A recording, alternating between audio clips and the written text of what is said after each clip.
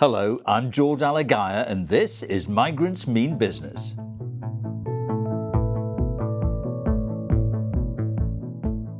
Migrants Mean Business is a new podcast series from the Migration Museum in association with Allianz Global Investors, featuring conversations with some of Britain's most successful business leaders, all of whom have immigrant backgrounds.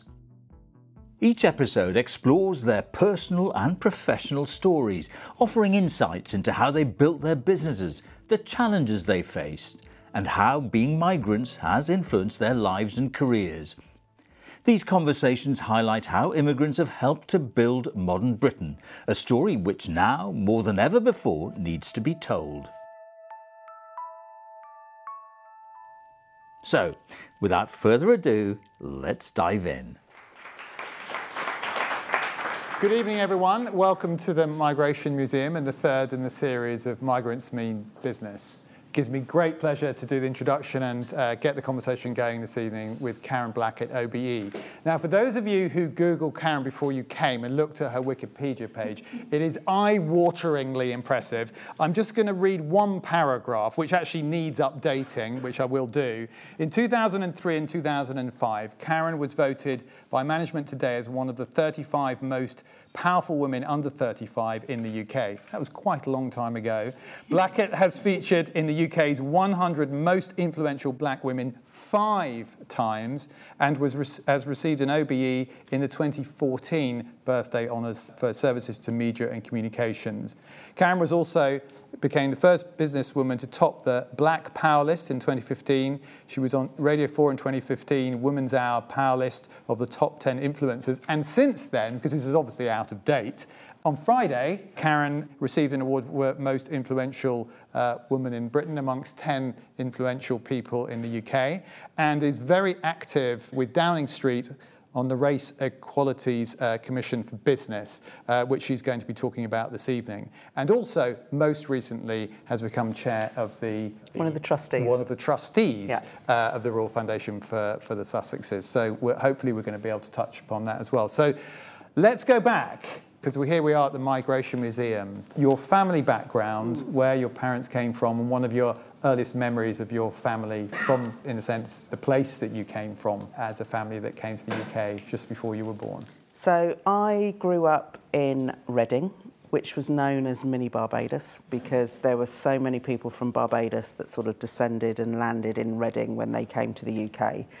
And I'm a child of the 70s, and my household was full of lots of vibrant smells, colours, foods of Barbados. So I think because so many people landed in Reading from Barbados, even, the fishmongers and the butchers were able to sell the food that my mum and dad sort of grew up with. So there is a street in Reading known as Smelly Alley, which was where the fishmongers were, and at that time you could buy flying fish, and you could buy all the things that I was used to from Barbados. And so it was the music as well. So it was the music that was in the household. My dad was slightly obsessed with Boney M, but he also used to love calypso. So I used to hear the calypso playing in the household as well as country music. He really loved country music as well.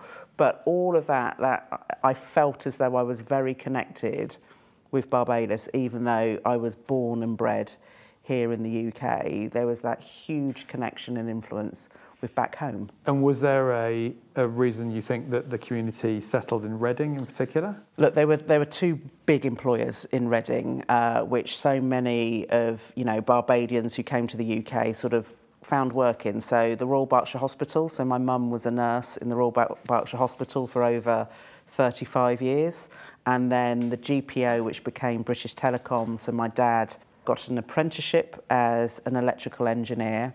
And so those were the big employers. So my godfather, who sort of settled in Bracknell, he was in Reading and moved to Bracknell, he was also in BT as well. So, that was a big employer because they all got apprenticeships. So I think that was part of the reason. But, I think about my mum and dad's friends who used to come round the house when we were younger, and they were all from Barbados, or that connection with back home. So I think with most immigrants into the UK, you sort of make sure that you have that connection and people that can help you and know you. because they're all trying to navigate how everything works here. So that was we saw people coming in and out of the household all the time. And when was the first time you remember going back to Barbados with your family?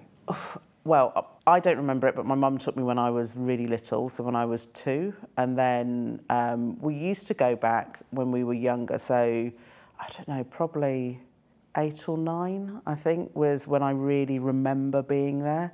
And it was just family. That's what I saw. Because, you know, in Reading, my family was godfathers and friends, not immediate family. Going back to Barbados, that was family. So that was, you know, my grandmum was there, my granddad from my dad's side, my grandmum, my granddad from my mum's side. They were all in Barbados.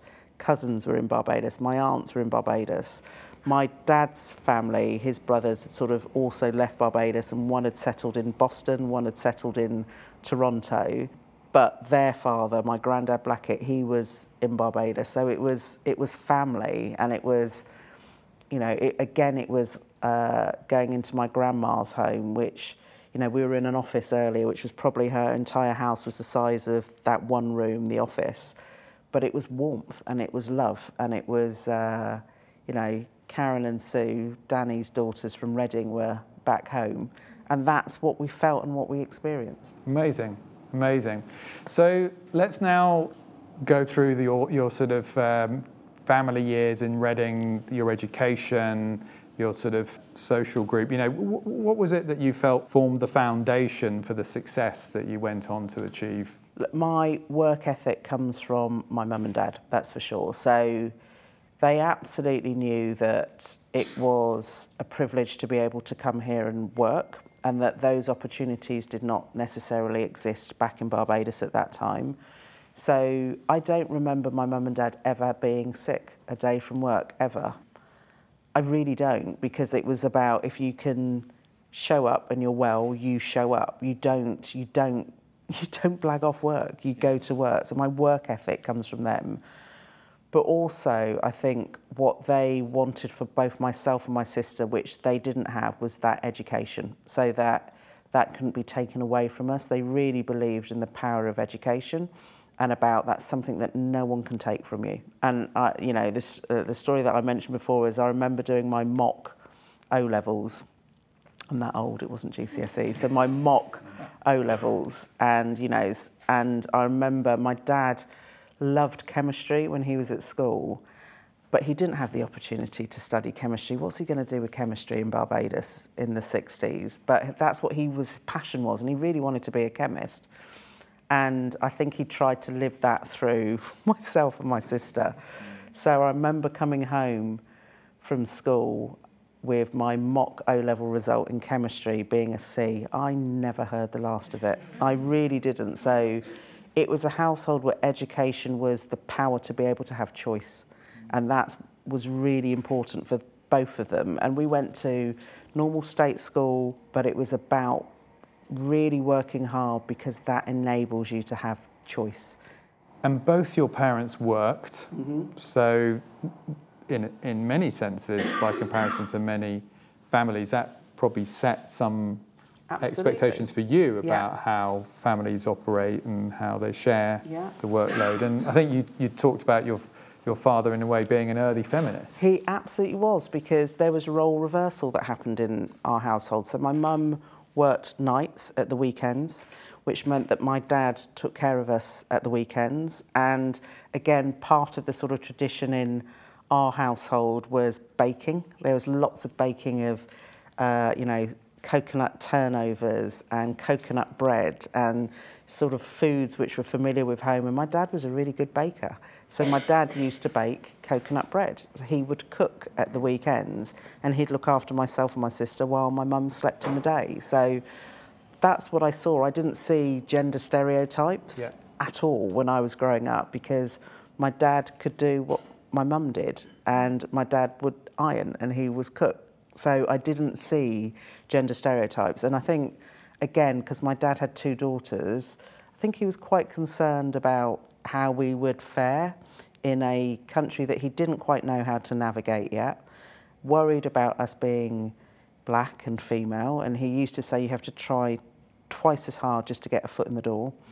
And so my dad really taught us how to do things that he wanted to make sure we didn't have to rely on anyone. So I was saying earlier, I'm quite handy with DIY. I've got my dad's toolbox. My dad's now deceased, but I've got his toolbox, so I'm quite handy, being able to tinker and change a radiator or look at a boiler. And you can't say that for many CEOs, I can tell you. Or, do the decorating. So because he taught myself and my sister to be quite self-sufficient and independent. Self-sufficient, but I'm getting a strong sense of resilience as well. Absolutely. So yeah. if we now sort of fast forward, obviously you went to university, you graduated, and you entered into the workplace.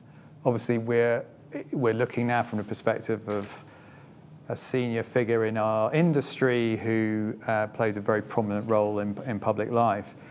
There must have been a route going back to that resilience that you took into your adult life. What do you think, were there some pivotal moments that you could share with people here that you felt where you realised how powerful that resilience was in you? Look, I think, again, I inherit that from my mum and dad. So my mum being a nurse in the 60s and 70s in Britain, having to care for patients that didn't want a black person looking after them.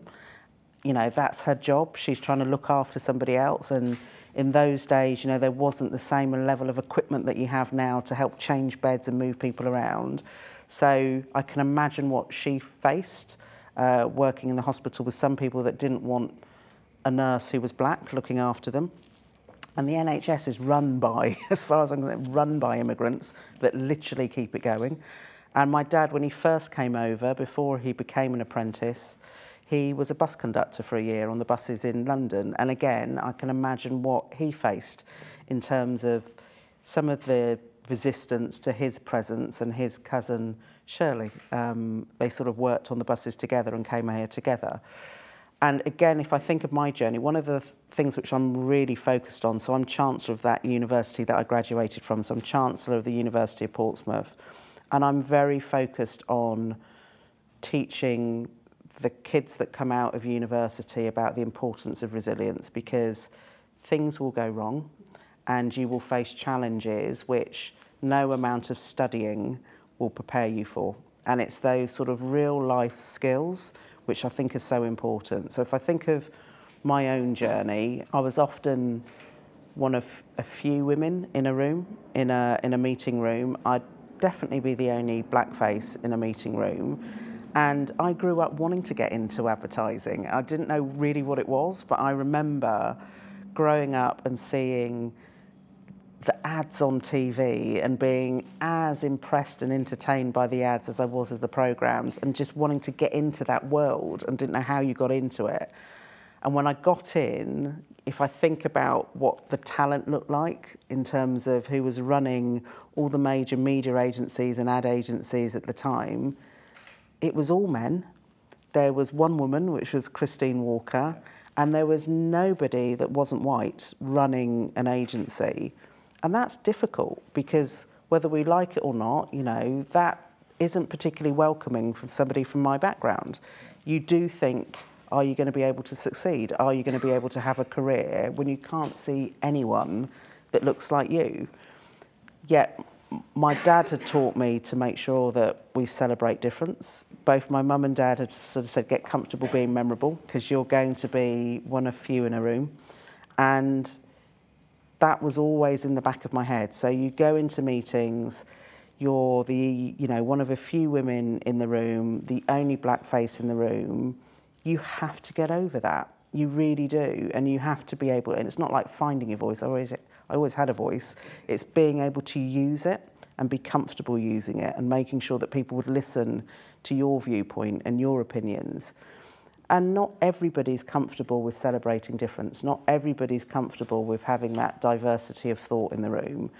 And I have had, on occasions, when you speak to people on the phone and they're not aware of you when you're when you're first in the industry and you turn up and you meet them in a meeting room, you can see the visible shock on their face when they realise that you were black and they tried to mask it. I've always preferred if somebody didn't like me because of my race and gender, that it's to my face, because at least I know what I'm dealing with. What's more difficult is when you hear about things behind your back and things based on your race or gender. That's where it's really difficult. And that's hard to deal with, because somebody, for whatever reason, does not like you, not because of your talent and what you suggested, but because of your race or because of your gender. And you just need to be able to put that to one side. They're the ones that are missing out. And actually, that diversity of thought, that viewpoint in our industry is so important for creativity. It's so important in terms of how you can unlock growth.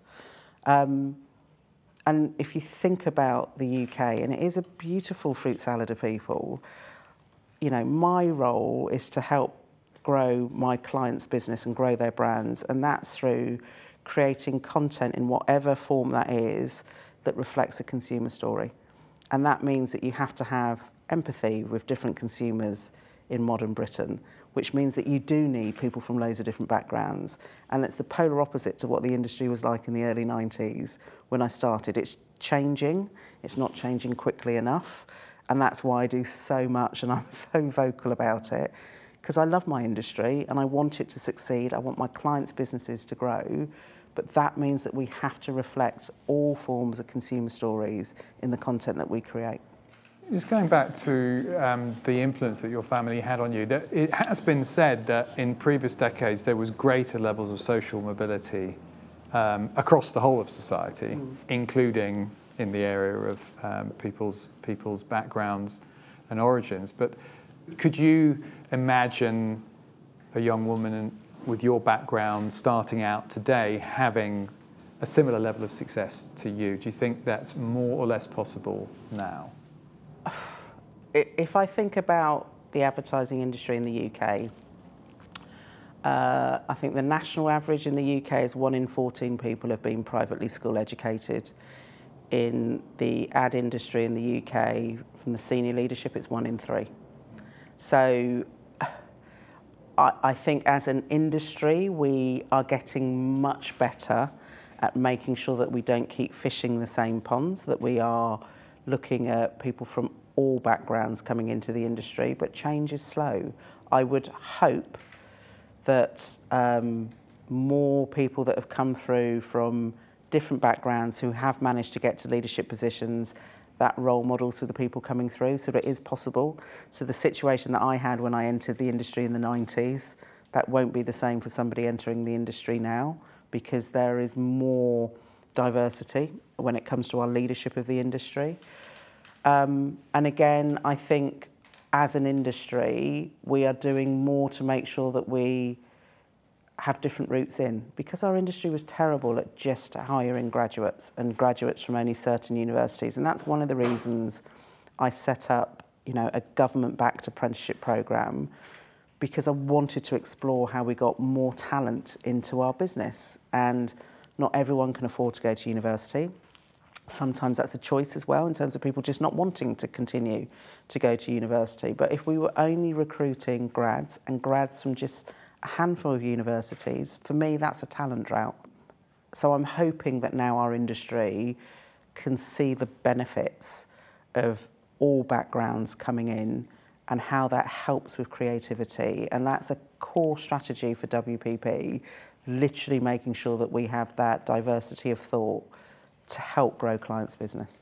And if there are 1 or 2 people or moments in your journey to get where you are today, of people who've sort of guided or supported or made a pivotal difference that you could share with the audience, what would those moments Look, be? there was, I remember so well, and I do talk about this, that when I was probably about 13, 14 years ago in my career, that I was a business director, and I would be the person that would try and pitch for new business to come into the agency. And if we won it, I'd be the person that would run the account. And I remember we were pitching for a particular brand and we didn't win it. And this links back to I prefer feedback to my face so that I know what I'm dealing with. And it's a small industry, and I knew the winning agency, and I knew the guy that was going to be my equivalent at the winning agency, and they did what I did, and they took the client out for dinner. They do exactly what I would do, took the client out to dinner to use it as an opportunity to get some competitive insight in terms of what all the other agencies did when they were pitching. And the two guys sort of said, look, and the agency that I was at the time, they said, oh, what they like? And they said, oh, they were really good. Actually, they were pretty good, but there's no way we would have had a female business director, let alone a black one. And that has got nothing to do with the work. It's only 13 years ago. Yeah, that's got nothing to do with the work. That's about me, and that's personal. And I was devastated. I was really hurt, and I felt really guilty because I felt I'd lost the agency a piece of business, and I'd lost the agency revenue.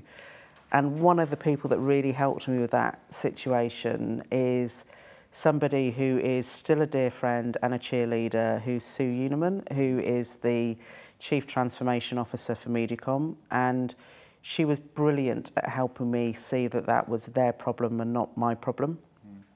But you feel terrible, and then you feel really hurt. And it was Sue and her partner Mark that basically said, you've got to let it go. You can't hold on to that anger because you're the only person that's going to get hurt. So Sue has been brilliant for me. She's always been fantastic at guiding me. My immediate boss then at the time, Nick Lawson, I don't think he even recognised that I was female or black. I really don't. He just saw somebody that wanted to win. And he spotted something in me, and he would always, and still does, in rooms that I am not in or rooms that I did not have access to, he would champion me because he could see talent. And it didn't matter what form that talent came in, he could see what I could do. So he's been pivotal to me in my career. Even, you know, my current role at WPP, he was one of the people that was vocal and talked about, well, this is what she did at Mediacom.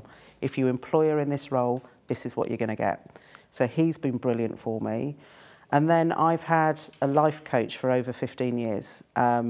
He works with the agency in terms of Mediacom. He's working more across WPP. A guy called Adrian Green from a company called Pressure Point. And he's been brilliant for me personally as well as professionally. So he's been fantastic at helping me with self-belief and self-confidence. And if there's a slide of industry leaders, you should be on that slide. You can do it. You could be there. Why wouldn't you be there? So he's been brilliant at helping me with that self-confidence and self-belief. Well, thank you for sharing that with us, Karen. And just to now widen it out beyond your business career into your career in public life, because you're now involved in some very high profile and important initiatives for the UK.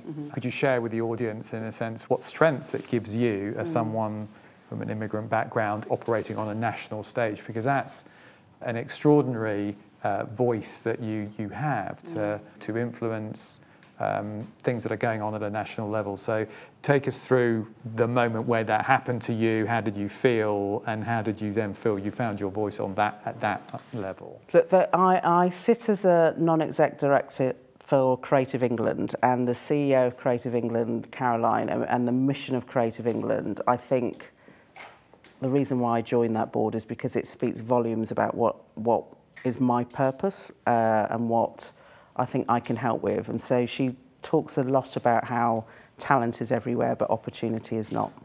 And I genuinely believe that. I really do believe that there is so much talent out there, but not everybody has the right people in their lives or the right opportunity for that talent to fulfill itself.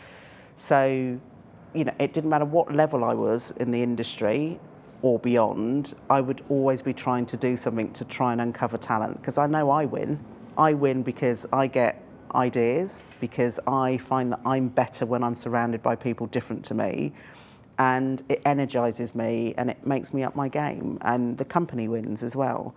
But you can take that on a UK stage, on a national stage as well, and I genuinely believe that if all of the talent in the UK had that opportunity to be able to find their way, what an amazing, amazing future we have as the UK. But there are barriers in place and there's obstacles in place, and it's about trying to remove some of those so that people get the chance to rise and shine. So I think some of, The stuff outside of the industry started when I topped the Power List. And I went on the Today programme and I spoke about, running an agency at that time, which was about 1,500 people, looking after clients from all walks of life, but never having been approached for any form of remit outside of my day job. So, whether that was a non-executive position, never been approached. And I think that opened, conversations, because it's, well, why is that? Why is that the case? Because clearly she knows what she's doing. Clearly she's a business person that can generate revenue, generate profit, knows how to lead. How many more people like that are there? And so that's where conversations and me doing more with government. It's because I do believe if you can make change, try and do it at scale. Try and do it on the widest and the biggest canvas that you have.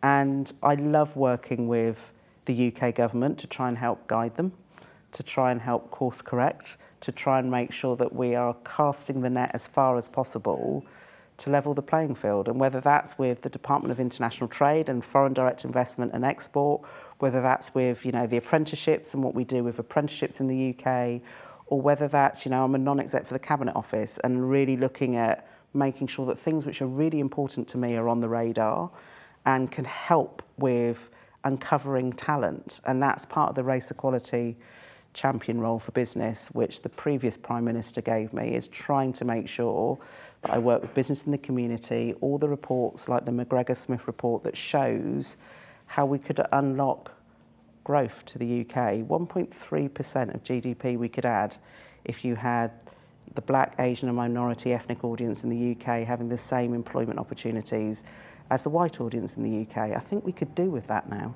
So that's where that conversation started. And presumably, it puts you into a very interesting position with regard to continuing immigration into the UK in certain areas where there are skills gaps. You talked about the National Health Service. How does that conversation run in the context of what's happened politically in the last few years? So look, as far as I'm concerned, Britain is an amazing fruit salad of people. And myself and yourself, our origins in terms of our family history weren't from here. People immigrated here. And I think when you look at any organisation somewhere in the UK, there's a story which is a bunch of people that came to the UK that weren't originally born here that have helped grow it, help make it successful, help keep it running. And I think it's my role is to remind people in government of that story. And have you had any tough moments in rooms where you've been reminded of some of those other attitudes that you've overcome in the heart of government, or is everyone quite polite? There have been some challenging moments, and I feel it is my duty to put a point of view across, an alternative point of view across. And, not with any of the current ministers, with some previous ministers, there have been some challenging moments. And look, whatever your political views, whatever you voted in terms of remain or leave, it is trying to make sure that we recognise that the UK is a beautiful fruit salad of people. And whether you believe that migration is what's causing all the ills in the UK, actually putting the counter-argument to that, to go back to, well, actually, the NHS is run by immigrants. And it's literally, that's what keeps it going. And that's why I will always try and protect the NHS, because it is a brilliant service and a brilliant organisation which we should cherish and look after in the UK. And that's what I try and do in my role. It's reminding people of those sort of facts. So I think facts and stats always speak for themselves rather than subjective viewpoints. Well said. There's a lot of subjective viewpoints. Forgive me, but I must ask a Meghan Markle story. I think by common consent, the wedding was an extraordinary cultural moment for this country. It did seem to, a bit like London 2012, like there's change and there's everyone embracing a change in an extraordinary way. But rather like London 2012, we've moved on from that, and the atmosphere feels very different. We've both heard the Prince speak and passionately about the change that he's looking to promote. So if you were for the audience to summarise sort of what the core objectives of the new foundation Well, the foundation's in its infancy at the moment, so I wouldn't be able to tell you that just yet, because we are literally working out the strategy. It's in its infancy, and when we are ready to sort of announce what the core purpose and the mission is. I'm sure the Duke and Duchess would do that themselves.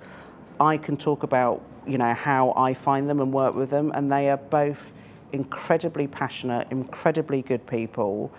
They really want to use their positions to make a difference to people that don't have the opportunities that they have had, and they genuinely mean it. So it's not them trying to come across as them knowing better than anyone else. It's genuinely trying to use their privilege and their position to help others and level the playing field, and that's the reason why I got involved. And they are both incredibly generous and good people.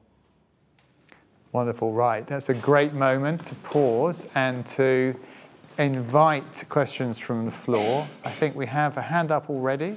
From your position as a leading person in your industry, I just wondered, how long does a migratory pattern last for? What are the cycles of migration that then impact on the way we can see ourselves as a nation? Look, that's such a good question, a very deep question as well. And look, to be able to say what the patterns and how long they last for, I couldn't tell you that. I really couldn't. What I think is, and I talk about a fruit salad for the UK a lot, rather than a melting pot or a soup, because what I do see is the influence of different people coming to the UK and the influence that has on culture.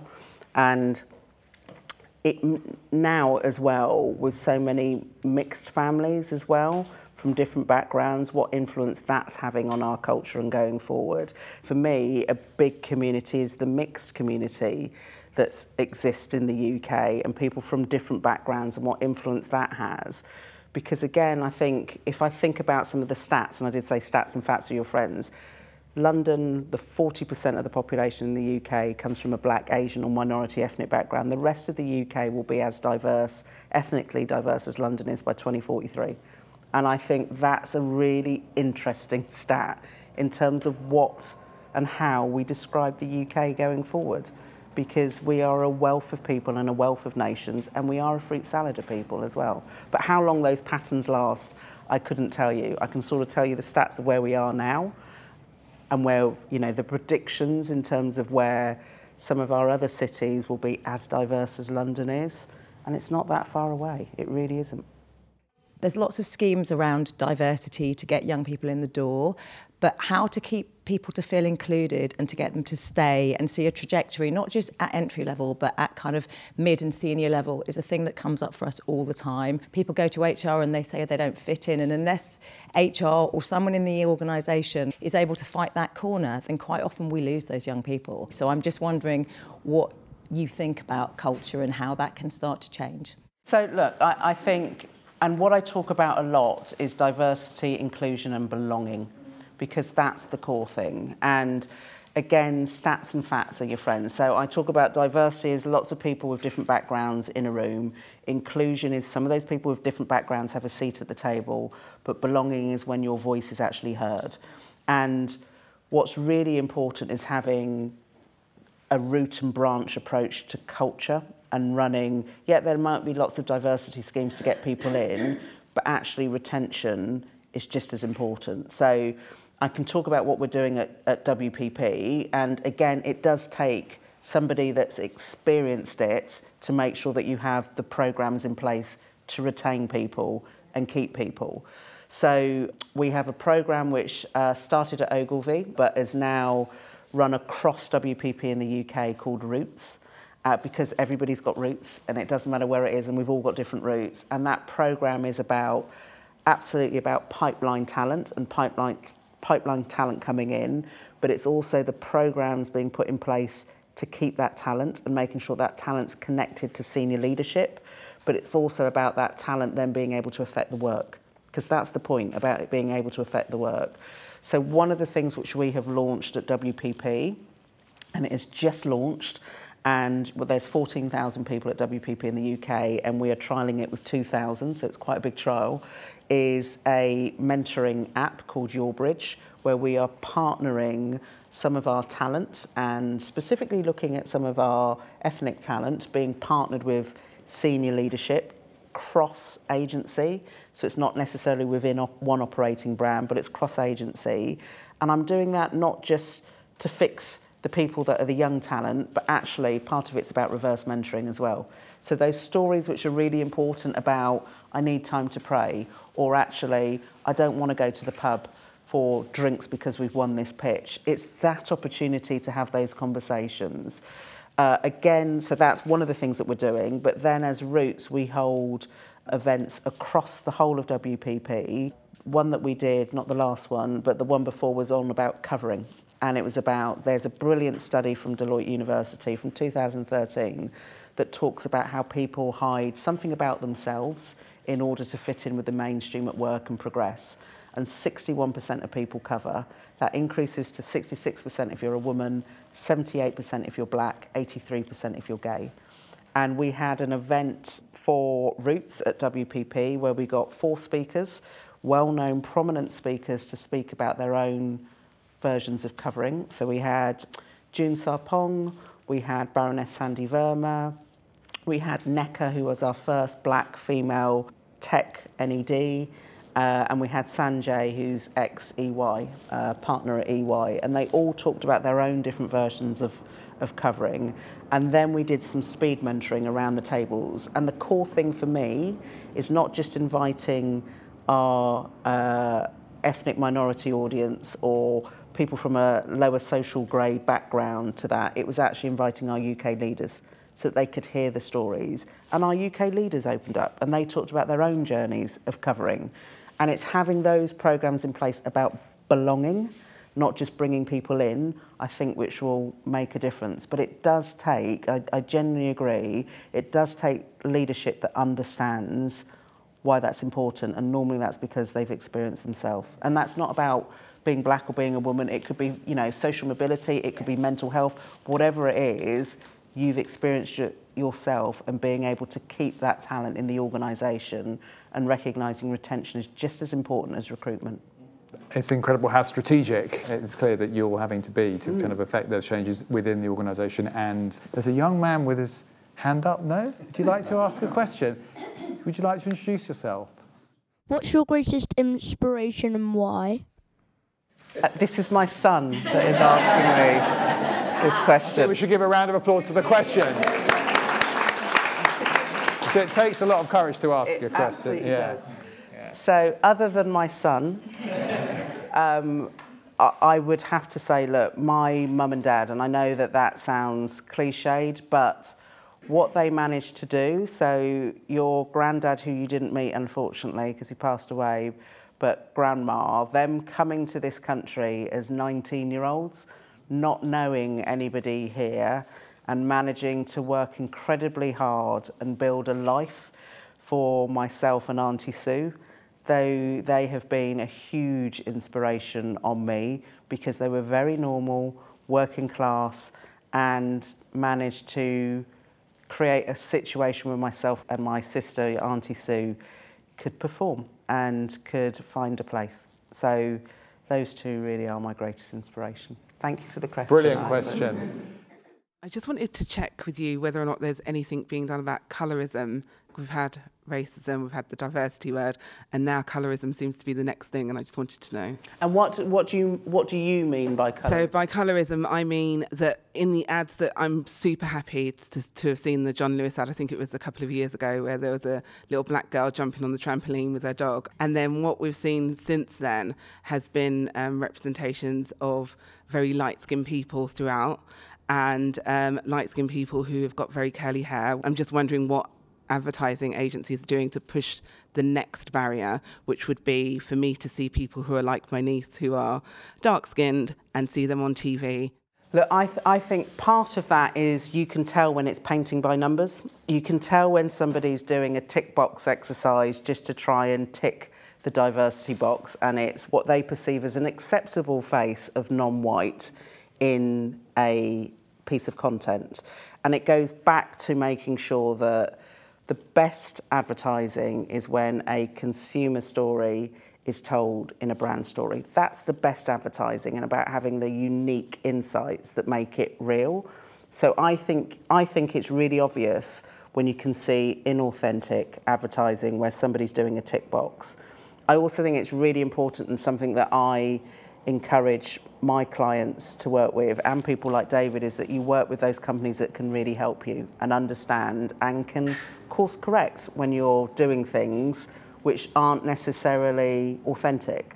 So I mentor a brilliant woman called Selma Nichols, who set up a company called Looks Like Me. And she essentially is a talent agency and she does lots of casting with big brands now. And she set up that company because her then 3-year-old daughter was flicking through a magazine and said, why can't I see anyone that looks like me? And she jacked in her job and set up this brilliant casting and talent company. She's working with brands like Tesco, Sainsbury's, Lego. She's working with loads now. And we had her speaking at one of our Roots events, actually, recently for Black History Month. And she talked about how she was on the set of a particular brand and they were creating the TV ad. And one of the stylists wanted the little girl to have her hair all messed up. And she was waking up and she was going to have her hair all messed up. And she had afro hair. And Selma went, no, that's not right. If you have any understanding of a black audience, we literally have our hair tied down at night, and that is not acceptable. You would never wake up with bedhead. Bedhead does not exist in our community because if you've got natural afro hair, you're wearing some form of bonnet or cap on it. It doesn't exist. So I genuinely believe it's having people like Selma and working with people like Selma that will make sure that we are being authentic in our stories.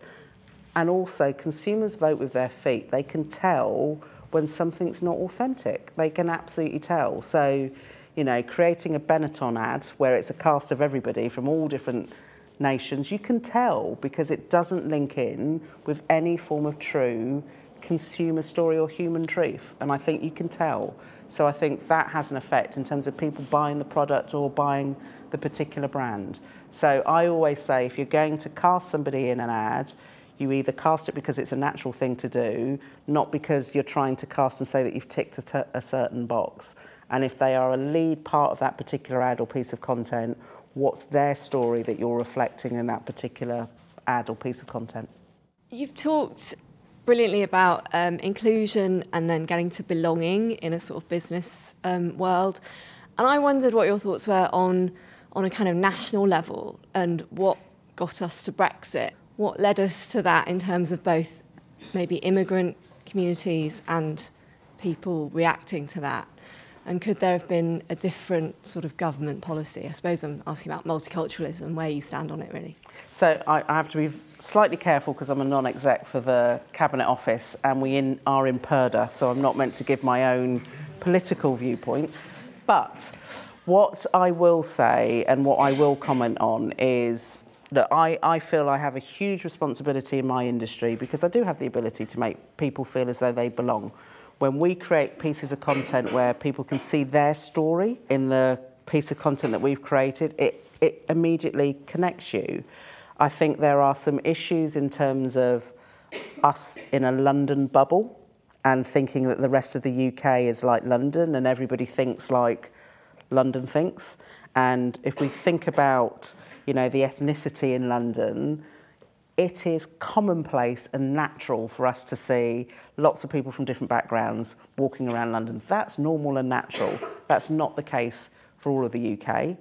When we are going through a situation which is economically different, and this is not new, the new people are the ones that get blamed. Whether or not they've got anything to do with the economic situation we're in, you immediately turn and blame the new mob that are in. So at one point, that was the West Indians. At one point, it was the Irish. At one point, that's the natural human thing to do, to blame the new people that are in. And I think in London, we didn't spot the difficulties that were happening around the rest of the UK, and there was too much of a London lens. And I do think that, the narrative about migration being a cause for some economic issues that are happening, and I remember having a conversation with one MP about how people couldn't get their kids into schools and couldn't get to be seen by their GP because of migration. And to me, migration's got nothing to do with it. That's about us not having the right education system and us not looking after the NHS. Migration's got nothing to do with it. So I do think part of it's about a London lens on things and us being in a bubble and not recognising how the rest of the UK was feeling. And I do think it's about a pattern of investment which we've made the decision to do, which has not supported some of the services that we take for granted. And in tough economic times, we blame the new people. And that we keep repeating the same mistakes in history over and over again. So unfortunately, the situation that we're in is not a new one. I'm a recent graduate. I'm a young black disabled female, and I kind of wanted to know what's being done to help graduates from underrepresented backgrounds get into advertising, because I definitely feel like there's still a struggle because it's definitely still white male and dominated. So I definitely wanted to know what's being done to acknowledge graduates from underrepresented groups that want to get into advertising but are still struggling due to competitive nature.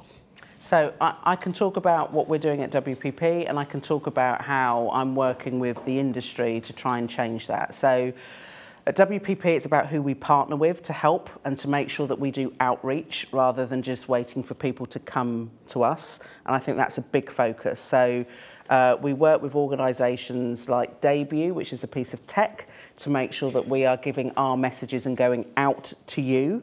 And specifically with Debut, you can cut the data to make sure that we are getting more diversity in terms of the people that we communicate with.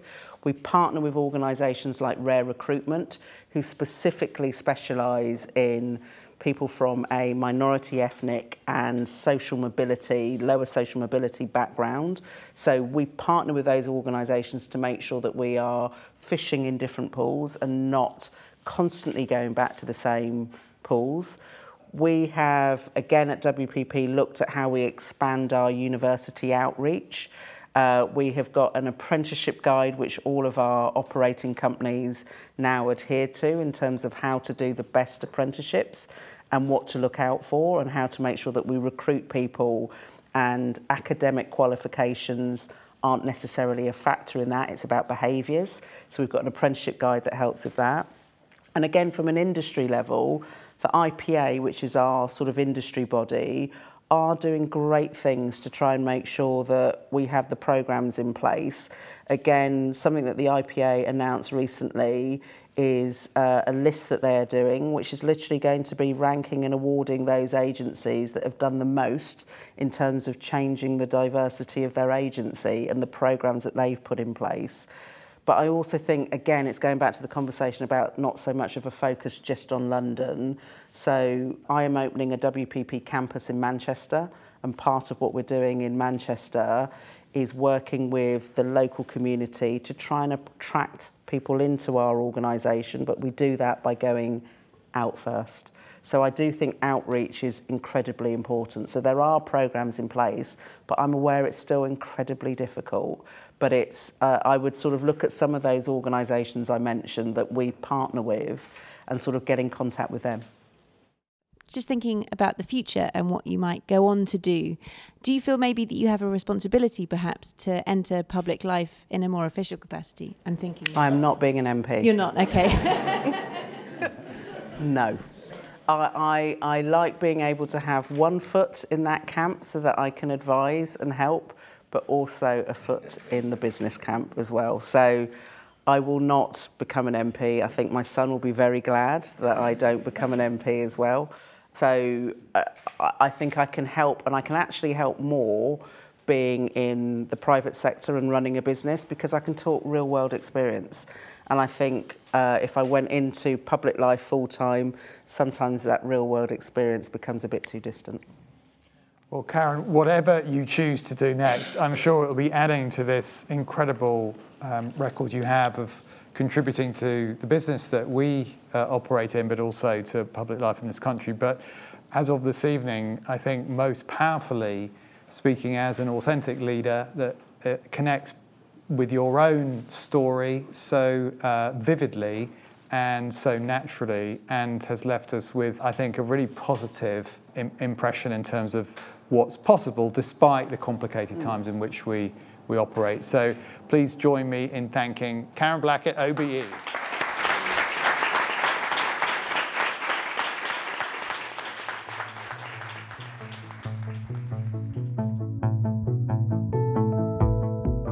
I'm George Alagaya, and you've been listening to Migrants Mean Business, a new podcast series from the Migration Museum in association with Allianz Global Investors. Subscribe to Migrants Mean Business wherever you get your podcasts to make sure you don't miss out. You can find out more about future episodes and give us your comments and feedback by visiting migrationmuseum.org or getting in touch with us on social media. We're at Migration UK on Twitter and Migration Museum UK on Facebook and Instagram. Migrants Mean Business was produced and edited by David Craigie, who also made the theme music. Thank you to Allianz Global Investors for sponsoring the series. Thank you for listening. Until next time, goodbye.